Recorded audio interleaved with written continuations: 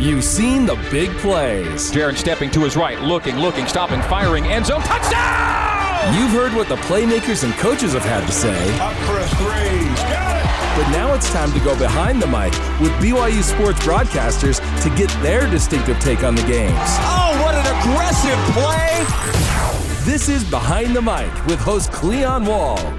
We're here to bring you unique insights and stories from the BYU sports broadcasters who cover the Cougars and from the Cougars themselves. And there's a farewell sign for BYU and West Coast Conference. See you later, West Coast Conference. BYU basketball is done as a member of the league that has housed them for 12 years.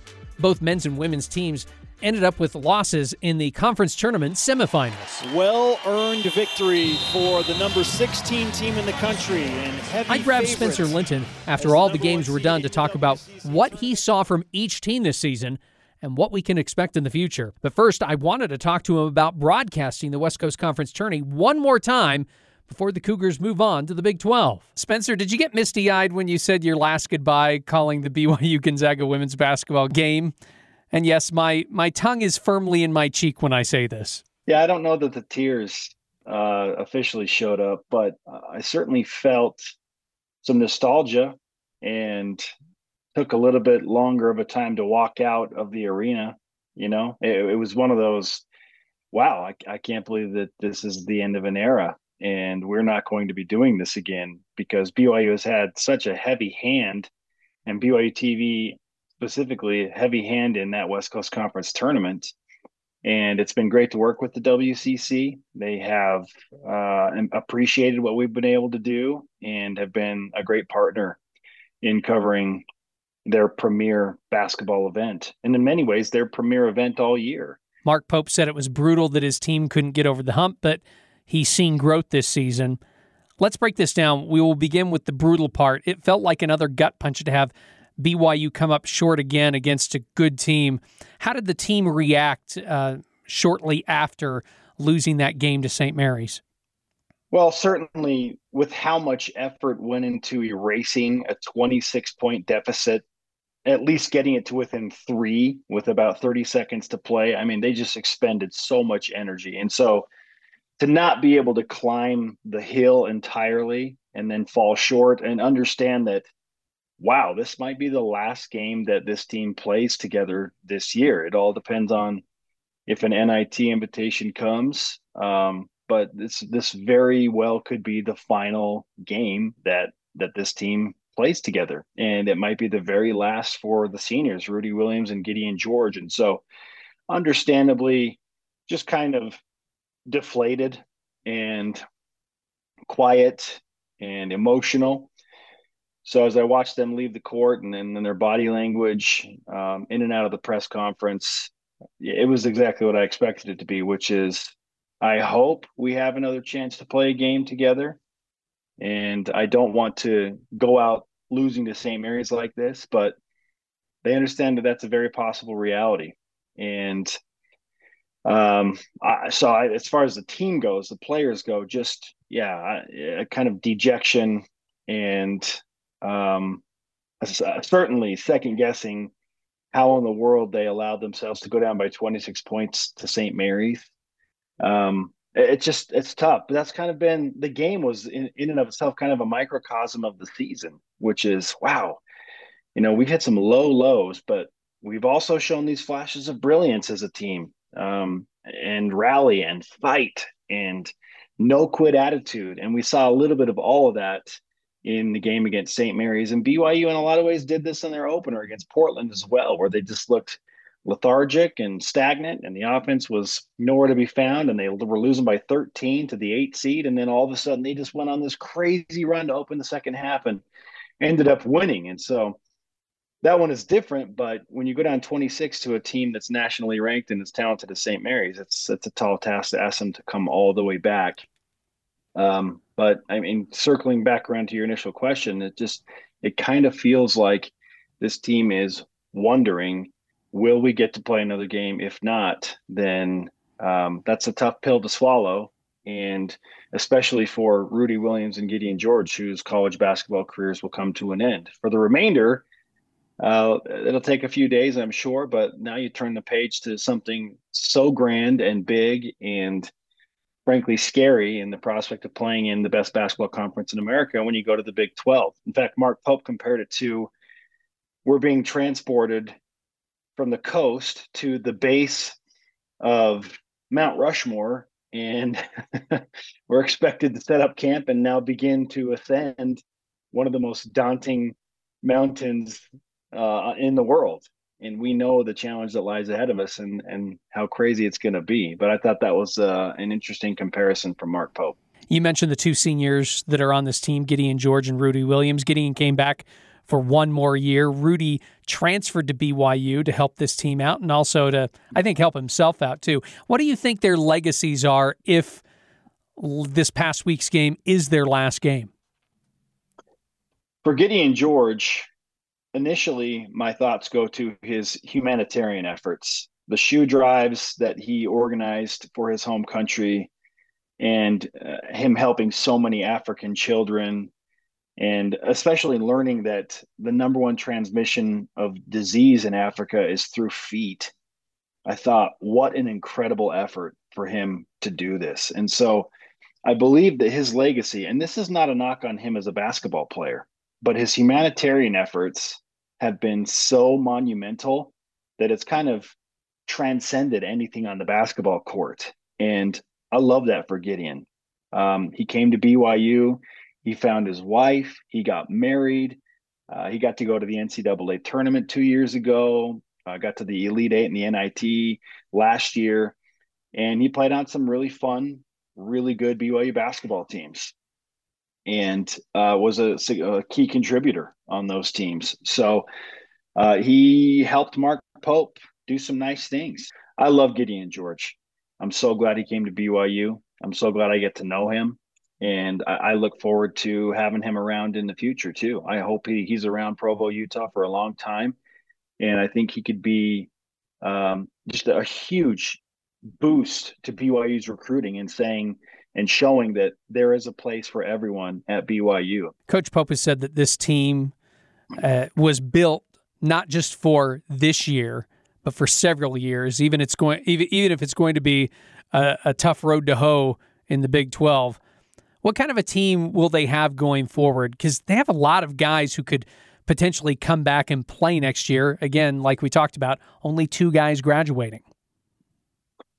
A lot of youth, and they went through a lot of hard lessons this year. And you asked me about Rudy, so I'll come back to that in a minute. But as far as the young guys that remain, that learned from the seniors, Rudy Williams and Gideon George, a few things. One, how to be a great teammate. And I think that Rudy did that for a lot of guys who were trying to figure out their roles. You watch one of your star players in your star transfer portal pickup come off the bench and just kind of play his role. That was huge for the young guys. So Richie Saunders and Dallin Hall specifically have benefited a ton. And you saw that growth. Even in the St. Mary's game, you saw what Dallin Hall and Richie Saunders mean to BYU and the future of BYU basketball. So the young core is there, and it's going to take some time. Now, the tricky part here is BYU isn't staying in the West Coast Conference. They're going to the Big 12. And so even though those young players have gotten so much better, now the level of competition goes up game in and game out. So the learning curve, again, will be drastic. It'll be dramatic and it'll be frustrating. So growing pains will continue, but I do love the young core. The key for Mark Pope is finding a piece or two to go with that core that is young and growing. And the transfer portal is a fickle beast. So that's the key again. For Mark, I believe it's find a big man in the portal, somebody 6'10 plus, physical presence, a proven commodity. Maybe it's a graduate transfer. I think BYU has to have one of those big guys to come in and work with Foose and Atiki. And then they probably need a ball dominant scoring guard. The offense that Mark Pope wants to run is so reliant on guys that can just create plays and shots with the ball in their hands coming off of a ball screen. And Dallin Hall can do that a little bit, but Dallin needs some help in that regard to kind of get things going. Rudy did that a little bit, but it took a little bit too long to kind of figure it out. And it just wasn't that consistency. So a ball dominant star guard, a big man, 6'10" or above, a couple of key transfer portal pieces to go along with that young core. Hey, Cleon, I'm very excited. If BYU finishes in 10th or 11th place in the Big 12 next year, great. You know, that would feel like a success to me because the conference is so good and the 14 teams that are going to be together are so good top to bottom, that finishing in 10th or 11th place could firmly place you on the NCAA tournament bubble. I mean, you could be 17-13 or 17-14 and have really good metrics because you play in such a tough conference and be, you know, a win or two away in your conference tournament from maybe sneaking in one of those last spots and getting back into the Big Nets. Let's move over to women's basketball. It's not really surprising to see Gonzaga beat BYU. I think the bigger story in that last loss for the BYU women's team is that Lauren Gustin didn't get double figures in either points or rebounds. 9 points, 9 rebounds in that game. Seems like she needs a bit more help or maybe a more consistent outside shot for her senior season, because every time she gets that ball on the post or she gets a rebound, the opposing team is swarming her. Yeah, and listen, the West Coast Conference teams figured out how to defend Lauren Gustin. People are like, why is she struggling so much? And why is this happening? And the later you get into a season, the more your conference teams understand what they have to do to try and slow you down. And that's to Gonzaga's credit and their coaching staff led by Lisa Fortier and her husband, Craig. Like, they did an incredible job devising a game plan to really limit and frustrate Lauren Gustin. But those teams know, I mean, they know Lauren very well. And you can say, well, the Big 12 teams are just going to look at what Gonzaga did, and that's exactly what they're going to do to Lauren. Until you've played against Lauren Gustin, you can't really know.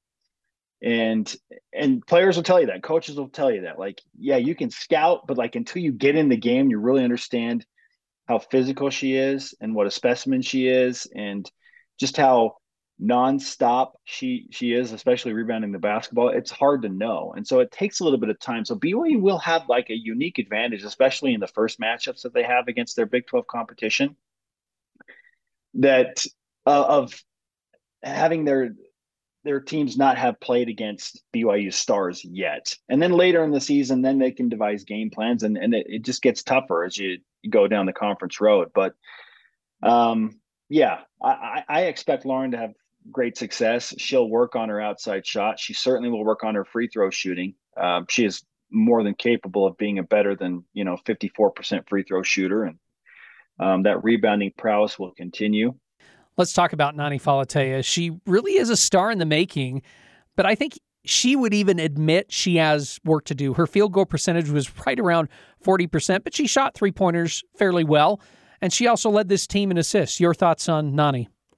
I think that Nani is such an important figure for BYU women's basketball, and especially with ball security, because when she had turnover issues, it really seemed to affect her mentality overall. And then the shots don't drop, and then she's frustrated. And BYU just does not play well as a team when Nani does not play well herself individually. It's a lot of pressure for her to handle, but she's the point guard. She knows it, and she embraces it, for better and worse.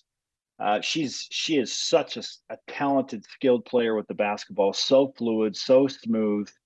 Has worked so much on her ball handling technique and her ability to find a seam and finishing at the rim with both hands and in unorthodox ways, jumping off of, the wrong foot and finishing in so many difficult ways. Like, it's so tough to jump off your right foot and then finish with your right hand and do so and make it look natural and fluid, but she can do that, and she can do it with both hands. So it is what it is. You almost don't want to say like, hey, Nani, it's on you, but she knows that moving forward, she's going to have a huge role in helping this team just get going. And if she can take care of the basketball and limit her turnovers, that's the start. Her ball security really feels like is the start. Then the shots will go in, then things will start to fall together. You play defense when you're playing more confidently, when you're not turning the ball over. So I feel confident in saying, Cleon, that moving forward, as Nani Falatea goes, BYU basketball will follow. I was impressed with Ariel Mackey-Williams, Kaylee Smiler this year. They're getting big-time minutes that they didn't get the year before, and they did pretty well in their first season as starters. They had some good games. I could say the same thing for Emma Calvert. It feels like this team still needs more playmakers or women who can handle the ball. I think that coming into this next season, Coach Whiting has recruited some of those players. One of them is her daughter, Amari, who originally committed to Oregon, and then former Duck Jenna Isai is coming to play for the Cougars. A lot of guards. It could mean that we could see more playmakers on this team, but it feels like they also need some more post players. It feels like Coach Whiting is finally going to get her team next season as they go into the Big 12. She's done an incredible job recruiting, has a fantastic class coming in. You mentioned Jenna Asai and Amari Whiting. You team them up with Nani Falatea and an emerging Ari Mackey-Williams, who played really well at times in the West Coast Conference tournament. And then your defensive specialist, Kaylee Smiler. Not to mention what BYU is going to bring over internationally. They got the number 2 overall recruit coming from Spain on the guard line. Now BYU just needs some size. And Emma Calvert is that for the Cougars. Heather Hampson has raw size, but she's still working on her raw skills as a basketball player. BYU women's basketball is probably, a center or power forward away from legitimately threatening to be a top 4 Big 12 team in year one. And maybe that sounds ambitious to some. Right now, I mean, if you didn't give me any additional pieces other than the ones that BYU already has, and we know the recruits that are coming in, I feel very confident in saying that BYU will undoubtedly finish in the top half of the Big 12 conference and probably be a top 6, maybe top 5 team. Now, you give the Cougars some size, just one more big player to go along with some really, really tough guards and some great recruits. Now we're thinking about maybe a top 4 finish. BYU played the number 2 team in the Big 12 this year, Oklahoma, really well at home and ended up losing that game late, but I mean, they carried a lead for a large portion of that game. Oklahoma's a talented squad.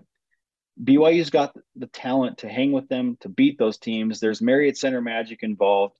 Cleon, I feel like Amber's one big recruit away, and I mean that literally, a big center or power forward recruit away from legitimately being one of the Big 12 powers in women's basketball. Thanks to Spencer Linton. When we come back, gymnastics fun and frustrations with Mikkel Merkley.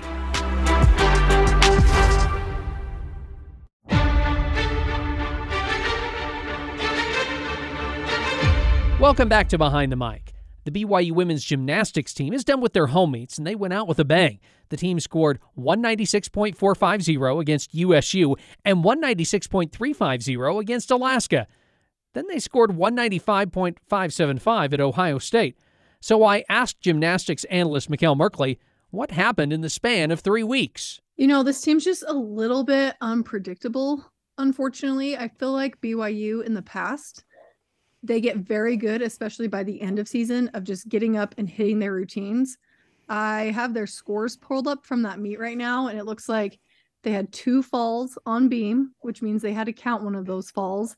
They had a fall on floor, which they didn't have to count, but it kind of affected the other scores.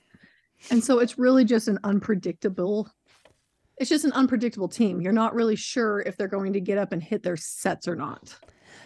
How much of that is just unfamiliarity, I should say?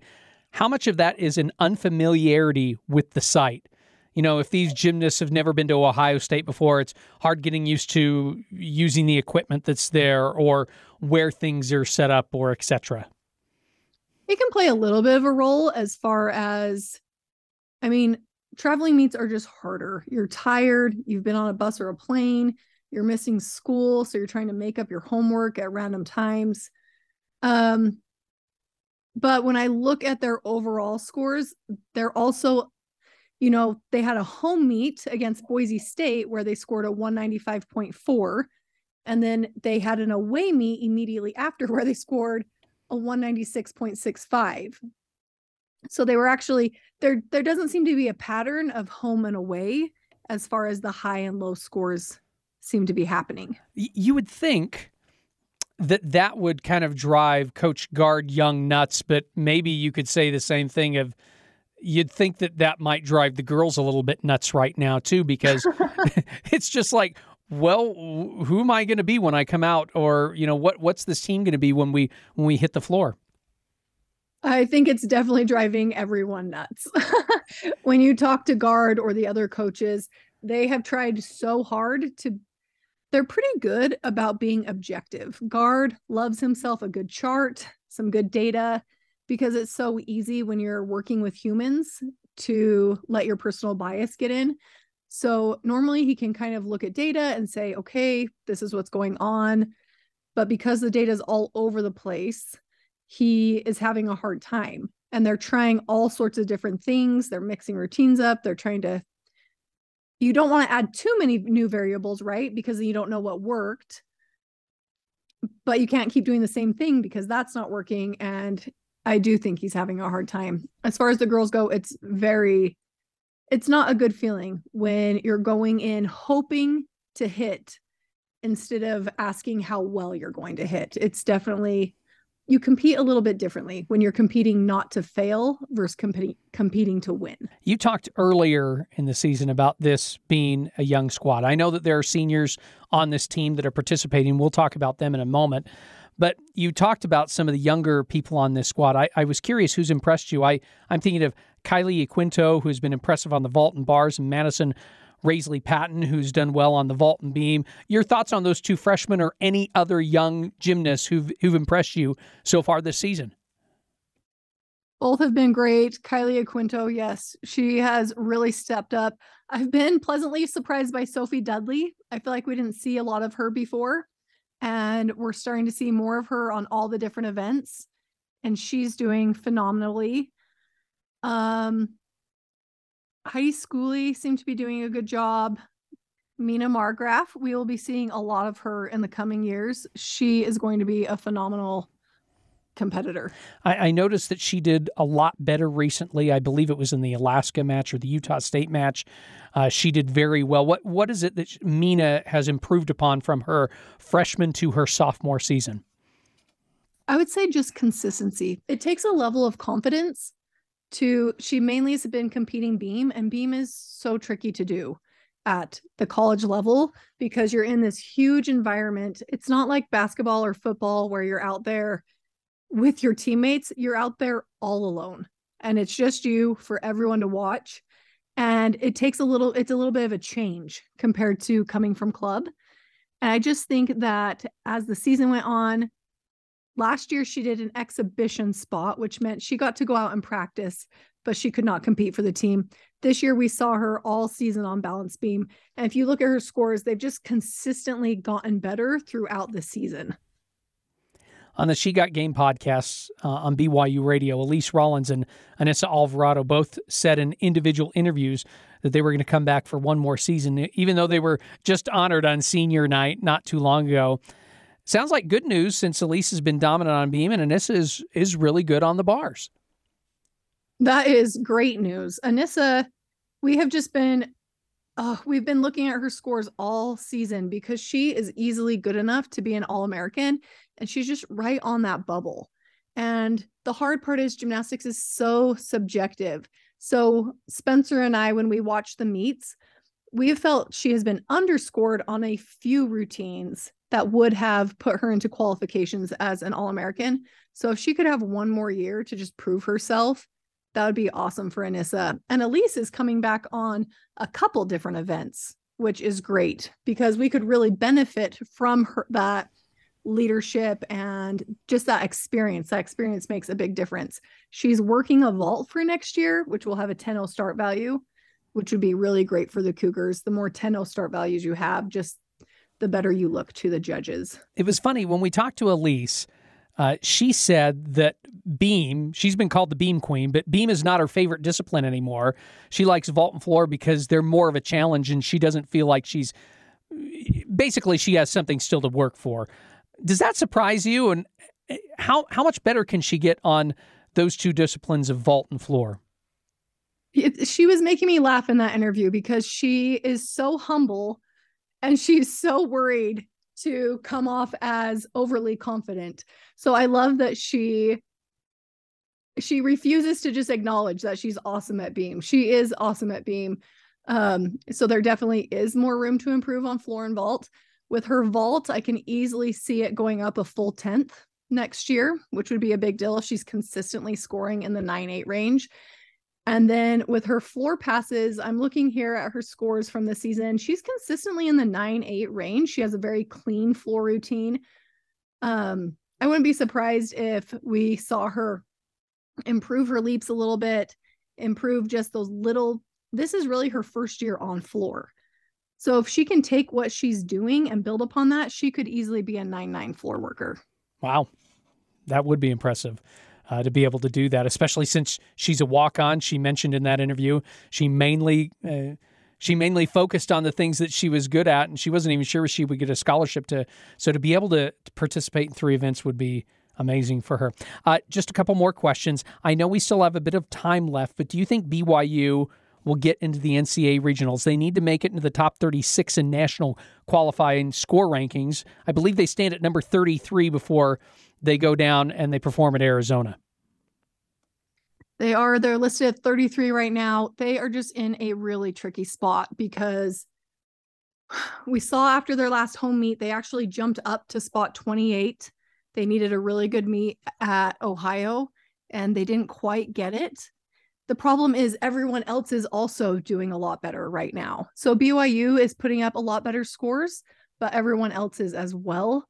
So that's hard as far as they're in a ranking position. Right now, I'm imagining that we will see them in the play-in category, which are the teams ranked 29th through 36th. If they do make the regionals and don't go any further, would that still be considered a pretty good season for how up and down it's been? Oh, yeah. And regionals, honestly, are very competitive. When I was on the team, you went to regionals if you were scoring, 194s. That was a very acceptable RQS. You were guaranteed a spot to regionals, basically. BYU's NQS is 196.2 right now. And gymnastics has just gotten so competitive. So they've still had a good season. They've done very good gymnastics. It's just everyone else is doing a little bit better and a little bit more consistent this year. Mikkel, you're the best. Thanks a lot for joining us here on Behind the Mic. Oh, thanks. Thanks for having me. Download and subscribe to Behind the Mic wherever you find podcasts, or listen to all episodes on the BYU Radio app. Behind the Mic is a production of BYU Radio.